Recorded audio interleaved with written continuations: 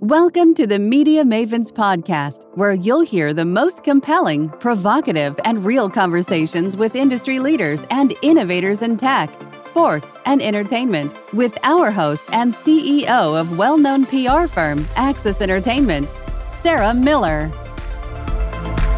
Hi, this is Sarah Miller, CEO of Axis Entertainment and your host of Media Mavens podcast. And I'm super excited to be here with the CEO and founder of CHEQ, Chris Kane. Hey, Chris. Hey, how we doing? Glad to be here. I'm just laughing because I just spent 10 minutes talking about popcorn and Swedish fish with you, and then I almost messed up your title. No, wait, don't forget about the cookies, though. Yes, home-baked chocolate chips. So for everybody who loves nonprofit and technology, Chris Kane's favorite food is homemade chocolate chip cookies. Just saying. Write it down. We will take investments in money, financing, and chocolate chip cookies. Absolutely. Just lay down our priorities right now. I want black licorice and popcorn, but all the chocolate chip cookies I'm sharing with you. You got yourself a deal.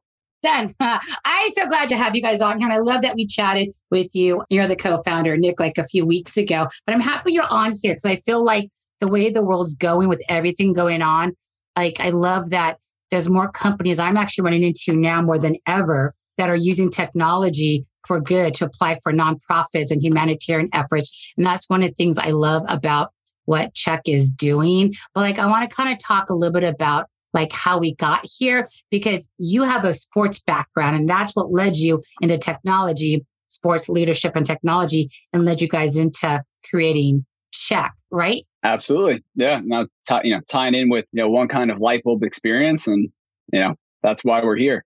But happy to go into the story. Let's talk, because I know you're also the host for your podcast, Sports Economy, which brings together the best in sports, business, and philanthropy, which is so funny because I think I was a guest on 3 of the podcasts on sports leadership the other day. Then we had all of their podcasters on ours as the best of. So it's weird because I'm migrating to a lot of these podcasters that I'm on and have them on that have athletic sports backgrounds that are now running companies. And we had this conversation that there's something very, very distinct about somebody has an athletic background. They were in sports, played sports. They're an athlete of their leadership styles, as opposed to somebody who never had a sports background. I'm not saying just because you never, ever played in sports or with athletic doesn't mean you're not a good leader, but there's such a distinct leadership quality that I'm seeing in certain people that I'm attracted to, whether clients, friends, or whatnot, that have sports background. They just, for some reason, to me,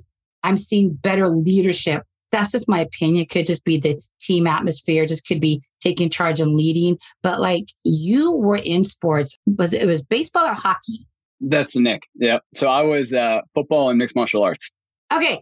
Even better since, Super Bowl, 8 months away. But like, so what's So you played for sports, like you were an athlete, like you did both. Like how long did you play and how did that lead you into pursuing technology? Sure. Yeah. So, just to piggyback off of your earlier point is, as a former athlete and athletes in general, it teaches you certain skills that are vital to honing leadership, even at an earlier age.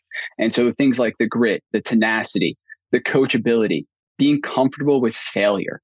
Because as an athlete in sports, you're failing again and again and again.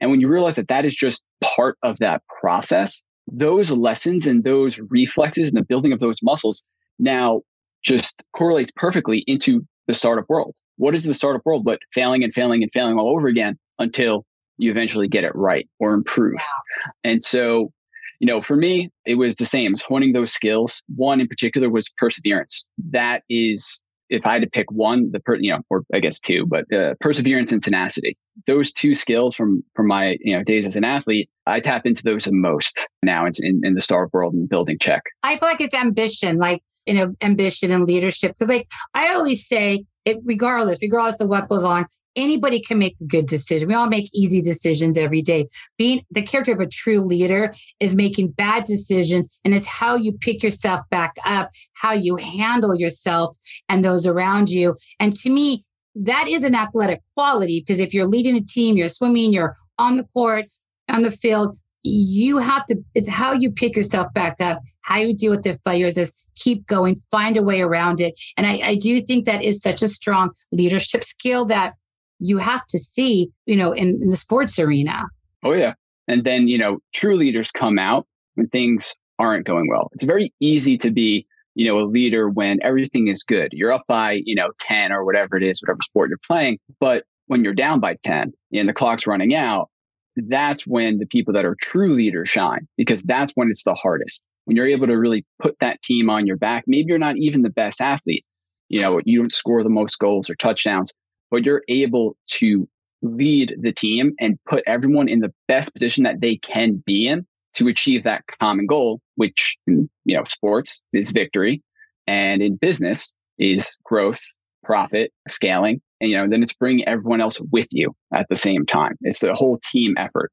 I think team sports, at least. What makes a really good leader is being a good team player, because you got to know when to stand back, let them run with the ball, take the shot, lay it up, set them up, make sure their best attributes and talents are coming forth. That makes you a team player to support that other team member, but you also have to lead by example. And so I just feel like I look at, I was with a good friend of mine. We were, of course, at the Clippers this past season. And there's a particular player I'm not a fan of, because he's only on the court's highest scoring guy because they had too many injuries. He did a great job scoring, but you could tell on the court with the ball, he was not a good player. He was showboating. He was a little extra, all about me. And in basketball, you got to have 17, under 3 shots, 17 seconds is a perfect basket. It's got to touch 3 sets of hands, lay it up, support it, drop it in under 17 seconds. He was literally sitting there holding the ball, and he hit about 28 to 31 seconds before the clock timed out. He wouldn't pass it. He wouldn't be a team player. And the best players have to pass the ball 3 hands before the layup under 17 seconds. That is the art of most shots on the court. This is a guy who literally held that ball, never passed it, never shared it. And he just yelled and screamed at everybody. And then when he didn't get benched, I say bench, but when they brought him off in fourth quarter to give him a break, right? Injuries came back, so they slowly let the bigger guys slowly build back up because they were out for injuries. You could just see the dynamics on the court between the players, the teamwork, the respect. It was absolutely beautiful basketball. It was just beautiful art. You could just see them in sync, working together. It was so flawless and beautiful to watch. You didn't see that energy and that teamwork when this other guy played any given minute on the court, any quarter. He would never pass. He was disruptive. You could tell he was like, hey, it's all about me, all about me. He wasn't about the team. But once he was removed, because for some reason, my friend David Nurse was a former player and coach for the Nets. He has his own podcast and books. So we were at there. We were literally huge basketball fans, obviously, but we were analyzing the game. And there's one player that was cracking. I needed to G League this guy because I just didn't like him, because I don't think he was a team player and he didn't show leadership, but he did it on the courts in front of the teams, the coaches, the fans, the public. And there was such a distinct difference as soon as he was off the court of how beautiful the team came together. It was very easy and calm. It wasn't yelling and chaotic. They were so in sync. This person is not a team player. He's not a leader. He was put in a role. He had such an opportunity to lead a major NBA team, but he didn't have the skill set. And I always say, never, ever lead by your ego. It's the biggest detriment. It's just going to screw up you, your team, your company. I hate when people, CEOs, get that ego driven. I don't need any help. We could do it all. We're a PR firm. So when they say we don't need PR, we're so great. I'm like, that's ego. 97% of startups won't make it to year 5 without PR and marketing, but they're not understanding. They're so good at what they do. Their ego is preventing them from bringing in a solid team around them. So take that on the court, take it into the corporate world. It's the same skill set, which is why if you were in athletes or sports and you're an athlete, you have that distinct skill set. It has to carry through in a company and corporate environment.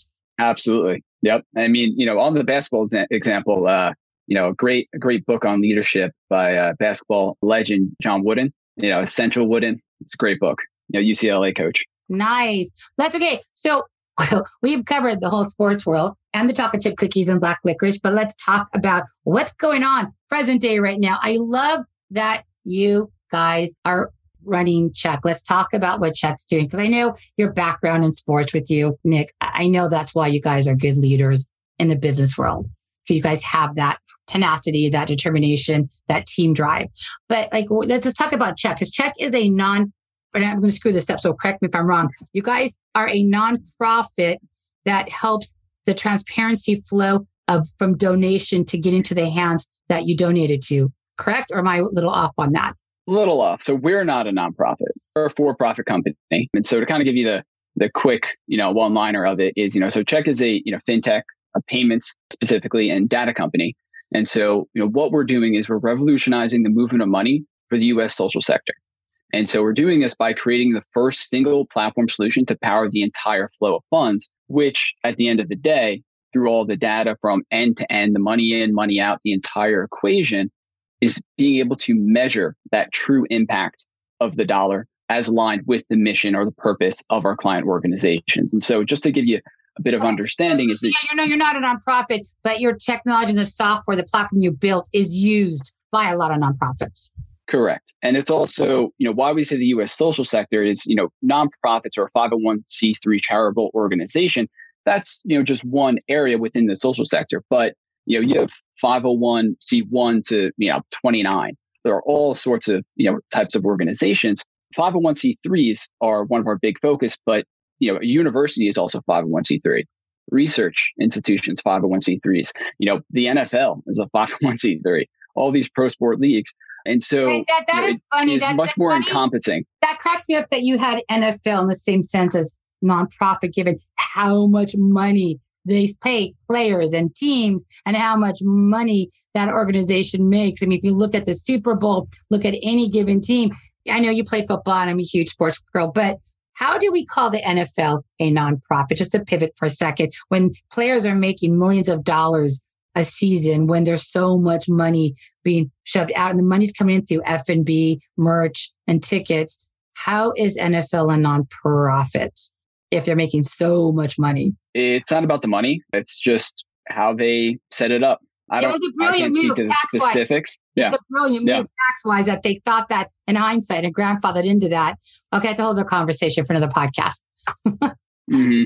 Yep. So I love that you're doing this. So because we talked about this previously, we talked about with projects we've worked on as an agency where, with the AEG, We Are the World, when Haiti got hit and, 120 artists in the studios redoing the remake of, We Are the World. And I knew because we ran point on all of that. And for every download on iTunes of that song, percentage went towards helping those in Haiti. And okay, so we had 120 artists, Quincy Jones, Lionel Richie, we had AEG. It was a tremendous production. So, okay, there's a lot of heavy overhead. We get that. But if a percentage, and iTunes takes their cut, the percentage of every download goes towards Haiti. To me, my big issue is when I spend that money or I donate, like you said, the flow of where it goes in transactions. Do I really know my money's going towards going? Because there's no transparency. And then, I think 9 months or a year later, John Stalsor was down there. People are still dying. They're in refugee camps. All this money that poured in through all of these sources, not just We Are the World with iTunes. Where is that money? Because these people are still suffering. And we talked about this, like billions of dollars pays the board of Red Cross. It doesn't go to the people. So, and they're a nonprofit, but that's where I think the transparency of the flow of the money, where it's going, the software to track it, all of that, I think is so critical that people need to be aware. If I'm donating anything, I need to know the software I'm using, or if my company's doing a nonprofit or humanitarian efforts, it's critical to take that money in and have the transparency to know where it's going. 100%. And before I get into that, just quick correction, the NFL, I misspoke, it's 501c6, which is still within the social sector, but they actually got rid of that exempt status a few years ago. So just didn't want to leave that out there. But you're out there. Yeah. So with the transparency in donations, the use of funds, how much money is actually going towards the cause is imperative. And so when you look at the entire structure of the flow of funds within the social sector or just for a charitable organization, you have a lot of disjointed tools, disjointed processes that, whether it's, from the donors, the individuals, corporate entities, grants, when that's coming into the nonprofit, that's one tool. And now how it's getting through that organization and then eventually out, all these different pieces, they don't talk There's high costs that aren't built for this sector. The visibility is non-existent. And so the data gets lost in each step. And so when, at the end of the day, you have an organization filing the 990s, that's what a lot of people just rely on, saying like, okay, this is what they did. But the actual objective data to say, hey, 80 cents of every dollar, 85, 90, whatever it is, went directly to the cause. Before check, you couldn't really do that. You couldn't say that for absolute certainty that was into the hands of somebody that needed it for that purpose. And we, as a society, we hear the horror stories of, oh yeah, this event happened and they raised $1 billion and where'd it go? That's a problem, because now not only are you disincentivizing people from donating because they feel they kind of got sold a bit of, snake oil, or like what's going on. And like you said, is it just inflating or just, continuing to inflate these high salaries sometimes? But it's all about the transparency. If we're a company and we're taking in millions of dollars to give towards this charity, humanitarian causes, can you, the donor, see, like if I donate $1 million to the company, can I log on because you're using check and see that my money and where my money's going to verify? Because there's a company called GiveBox. I mean, they're a startup. They're not around anymore. Years ago, like most startups, unfortunately. And it was a transparency. Every single dollar, you could see the transaction, the banking, where it's going, where it's stopping, and the end result. It was such a brilliant place. Exactly what you guys are doing. It was for mobile. It was so easy. They lacked the leadership to get the company off the ground, which unfortunately, because it was a great opportunity, and their egos destroyed the rest of their company. But that's kind of what you guys are doing right now. I mean, in various form. But I know they set it up, and a few companies like DonorBox. There's so many out there, and it's great. I could say 80%, 60%, 32.5% is going towards this, and we could back it up with proof with check. But as a donor, how do I know that my money is really going there? Because let's be honest, it's all about spinning the story, it's changing the narrative in PR. But if you're taking money in donations, I feel the people donating need to have the exact same transparency as a company's using check on their side. 100%. And so that's, where we focus a lot on the disbursement side right now, the money out. One of the things that we're building in is what is, I guess, you could say called the money inside. More specifically, it's PayFac, payments bill facilitation. And I'm not so familiar with, was it DonorBox? Was that the company you were speaking of? One now where if you're taking in donations or your nonprofit, you could layer the API in the back. Yeah. Pops up. GiveBox is the one that tried to GiveBox, do what you guys were doing. Yep. So the issue with a lot of those companies, without going into specific ones, is the underlying technology, the payment facilitation technology isn't their own. So they're built on whether it's a Stripe, Adyen, another sort of technology. So one, their kind of floor of cost they need to pass on to make money, because how they make money is charging whether it's 4 or 5% on the money that goes through, which is now taking it out of the nonprofit's pocket just as the money comes in. But it's because they don't own or haven't built that underlying technology. And so when you don't own it, you can say to a certain degree, like, okay, it went in here. But if you don't also control the disbursement side, you can't actually say, where it went. And, that's exactly what we're trying to do, is that full flow, money in, money out, and that full transparency, and then the measurement through the data, the AI, the ML of the actual impact of that dollar. And so from a donor perspective, if a client wanted to have a donor be able to choose where it was going, those are just tools we can provide them, right? We don't mandate, for example, a nonprofit control the spending for, one thing, which they can do on the check platform, but we give them the tools to do that. And so if they wanted to say, hey, you donate $100, 80 of it is going to go directly to the cause, 20 of it is going to go to admin. And you, as a donor, you're like, okay, right? And they want to be able to pass that data back to you, 100%. We can enable that. So for a company, if I'm a company, do I just layer checks like API over my payment gateway, if it's a Stripe or PayPal or whichever gateway that I use? So we would replace it. Okay. So if I'm using Stripe, I would replace it with check. And then I'd have obviously all the functionalities of the transparency, the tracking, the AI and everything on top of it. Yep. And so that PayFac is coming, mid 23, that gives that full flow. So think of it as where we're going is that one solution, right? That full flow of the money in what's doing the organization and then out to actually impact is just one solution, which is check. Got it. I mean, I love that it's heading to, it's just, I guess the whole big thing is there's a lot of nonprofit. You still have overhead. You still have salaries. You still have vendors, software you have to pay. I just think that's where it gets tricky because a lot of people don't want to reveal where your money's going. If they don't want to be transparent. They don't want people to say on the website, well, I want my money to go here, here, and here. If I gave you this much, where's it's going? Because people don't want to justify the headaches of telling every single donor from $25 to 25,000 where it's going to exactly this and this person, because your overhead and money still have to come out of there to keep the company going. And I do feel for some of these nonprofits and NGOs because their heart's in the right place. They do have heavy fees to keep things going. So they do the best they can. And so I do think it's a kind of a gray area and it's just kind of a sticky situation because you need all the money to help save lives. But, if you don't have money to pay your bills and your staff to keep it going, there is no lives to save. And that's where I think it's more of a political conversation of people donating money. And I think COVID's made it worse. People are giving money. They want to know what specific person is going to and how much of it. But companies don't release that because then they become a target for trolls and stuff. And they don't need to release that. I think it's just, unfortunately, I'm going to say it, it's educating ignorant people who don't understand how a business needs to be ran. Somebody's got to pay. People don't work for free.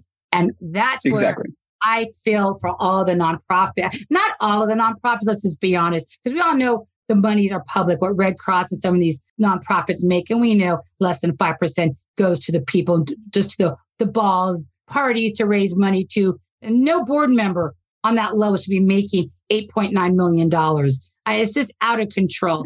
But I do feel for all the other billions of nonprofits who just generally humanitarian wise, they want to do good and help people and they're doing their best. It's just hard for them to figure out because they need to, and they've got to straddle that line of transparency, having that data to back it up, like with the check offers, but without going too crazy. So there's the other side, right? So, there is two prongs, right? There's logistics, right? Of how to do what you need to do.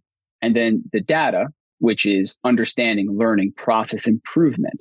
And so transparency is a huge part of that, but it's also internally getting better. And so, what we were referencing before is, when people say, okay, 80% of every dollar goes to the cause, it's a bit misleading because it just depends, because you can't use that one metric and now judge all nonprofits by that, because some missions, some initiatives of nonprofits, you can't get a high percentage of each dollar to now accomplish that mission. So that's why we say it's measuring the impact of that dollar.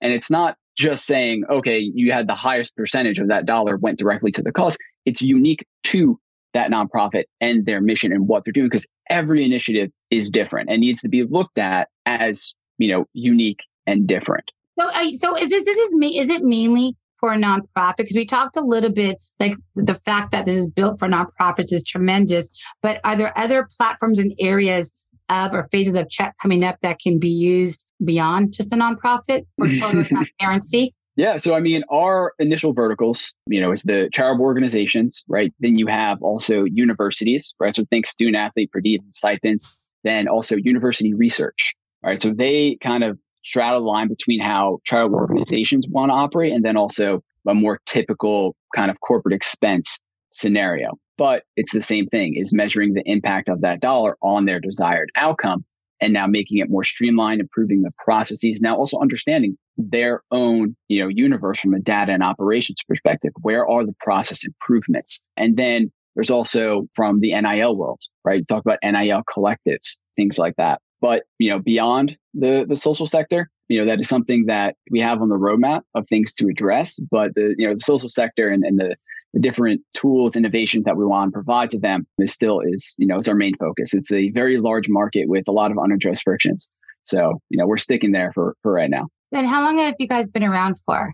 Since 2019. Okay. Now, what brought you guys to the point to where you wanted to create the company?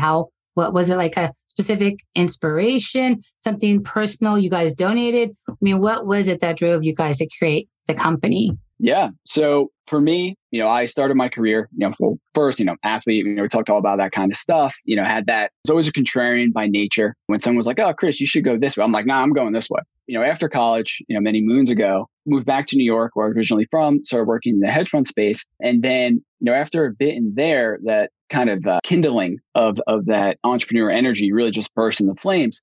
And so, I started a first company and in the process of building that, and it was, tied to the payment space. And then fall 2019. So I was always been involved with, philanthropic organizations, and Hurricane Dorian hits the Bahamas. And so a nonprofit philanthropic organization I was working with, they called me up and said, hey, Chris, would you want to fly down to the Grand Bahama Island to help people on the ground? And I said, sure. So, spent a week down there, and all the nonprofits on the ground, one of the things that I saw was that, none of them could get money where it needed to go when it needed to be there. So that left volunteers dipping into their own pockets to pay for substantial things like pallets of water, shipping it from Florida back over to the island, never to be reimbursed. And so that was really that light bulb moment for me, where I was like, wow, this is a massive, massive unaddressed friction. What's going on here? And as I started talking to more people, saying, hey, like, would this be useful for you? Would that be useful for you?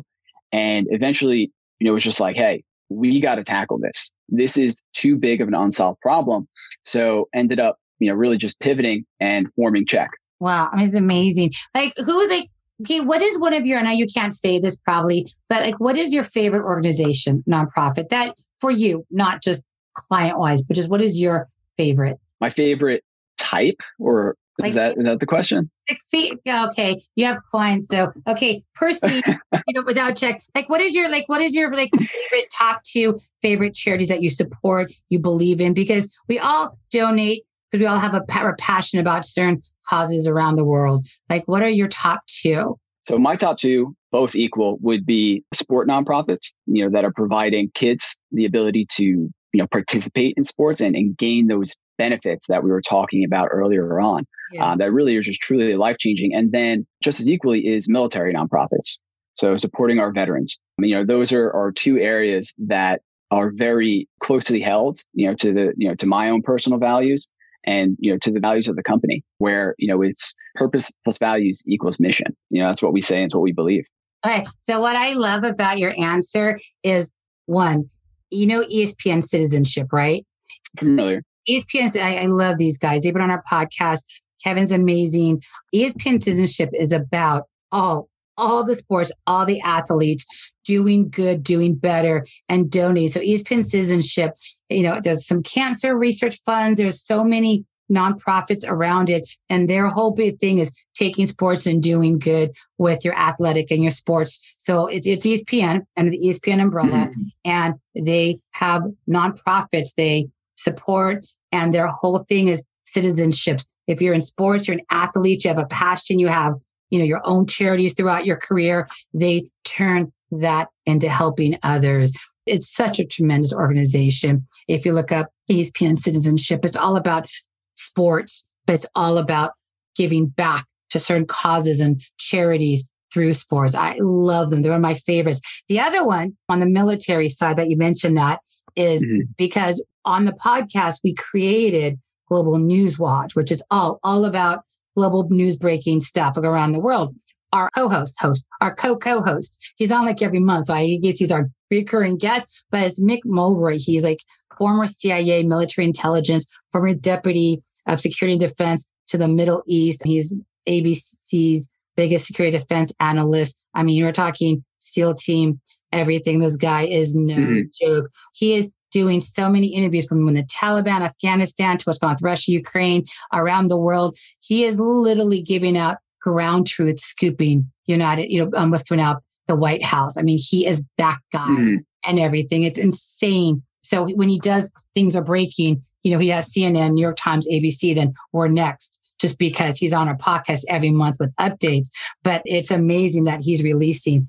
He always tells me there's a White House truth. This is where I learned this from Mick, not from my own PR experience, unfortunately. There's a White House truth and there's a ground truth. The White House truth, just not to get too political, is what they want us to see and hear and believe via media. And then there's the ground truth of these CIAs, military intelligence, these guys that are on the ground who are there in conflict zones to try to quell the conflict before the government steps in and gets crazy. That's the ground truth, what's really going on. So it's amazing. So I always use White House truth versus ground truth now in everything based on being a PR firm. What's really going on and what we want people to believe, changing the narrative. And his business partner, I mean, Eric is amazing. Ali was he was a SEAL, but he was the commander of the SEAL team. They created a nonprofit, Lobo Institute. And the nonprofit is an NGO with monster impressive military guys.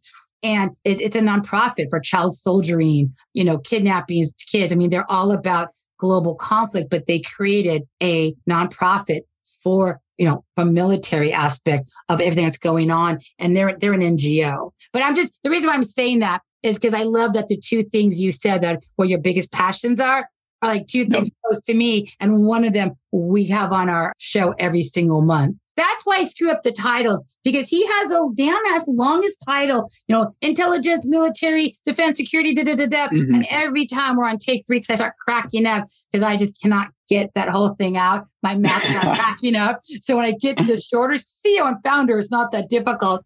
I like take 2. But it's interesting. And I need to make some intros to you on this podcast because I love that your passion is like in 2 of our strike zones right now, But I think absolutely. It's important. Like, again, you guys are a startup. It's all about making sure your message is getting out there to the right people because it's tremendous what you guys are doing. I think there's been a need for what Check is doing. And just, you have some startups, you don't quite make it. They die on the vine. They don't have PR. They lose funding, leadership, whatever. You guys have literally taken this, literally ran the ball down on this to where it's actually out there. It's live. It's an active working platform. And I love that about you guys that Check is here. And I know you have a lot of clients. You can't really talk about their specific clients, but I mean, Evie, I'm assuming your platform is actively in use. You're not in startup. Oh, yeah. You're actively GA. Okay. 100%.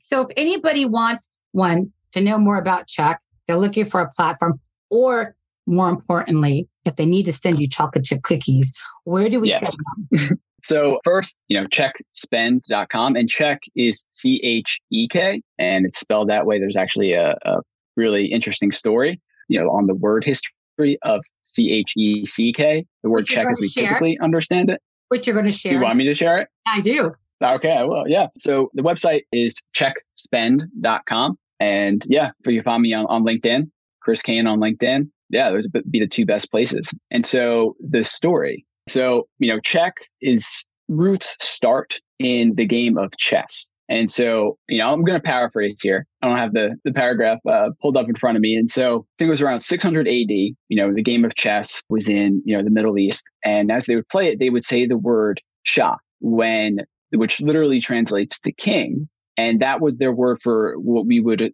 understand as checkmate. And so as that continued to, move into Europe, it became the Czech. And so it's the same thing of checkmate. And then as it continued to move, as it's, making its way into England and English, it stopped and became Czech, CHECK. And so why we chose that was the first iteration of the word where it took on the financial sense of meaning that it still carries today. And so why it took on that was, you think of, what is a checkmate? It is basically an assurance of victory, right? And so from there, the financial sense is, okay, a banknote, right? This is an assurance that this money is good, right? A check that we understand today, a paper check, what is it? It is a validation, an assurance that this is worth that amount of money.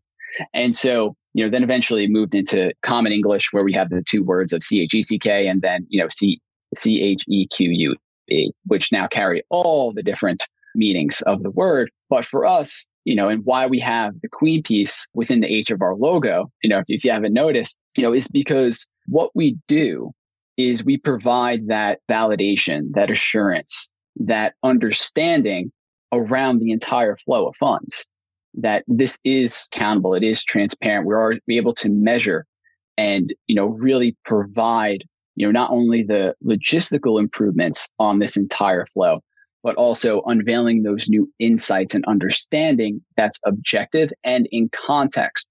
And so with a lot of, like, not go down to the rabbit hole, but with all the data that we see, take an example of a company that sees almost millions of transactions, like a MasterCard or Visa, right? They see every transaction that you make. They have no context behind it. They can extrapolate certain meanings from a whole in a statistical sense.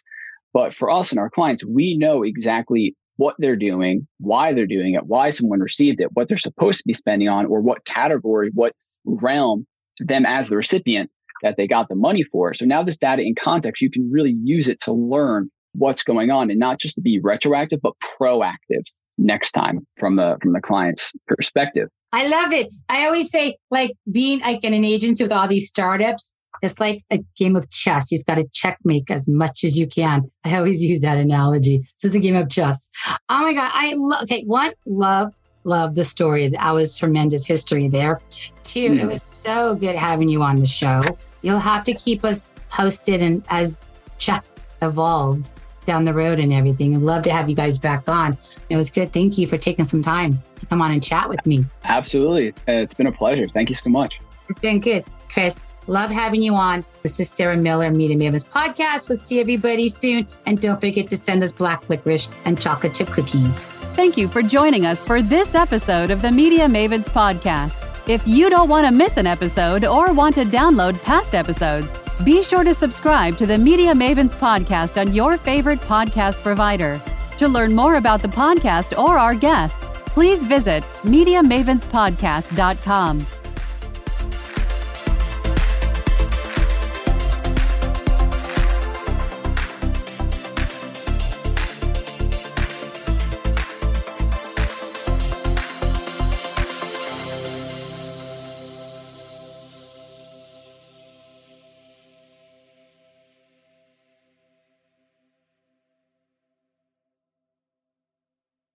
This podcast is a part of the C-Suite Radio Network.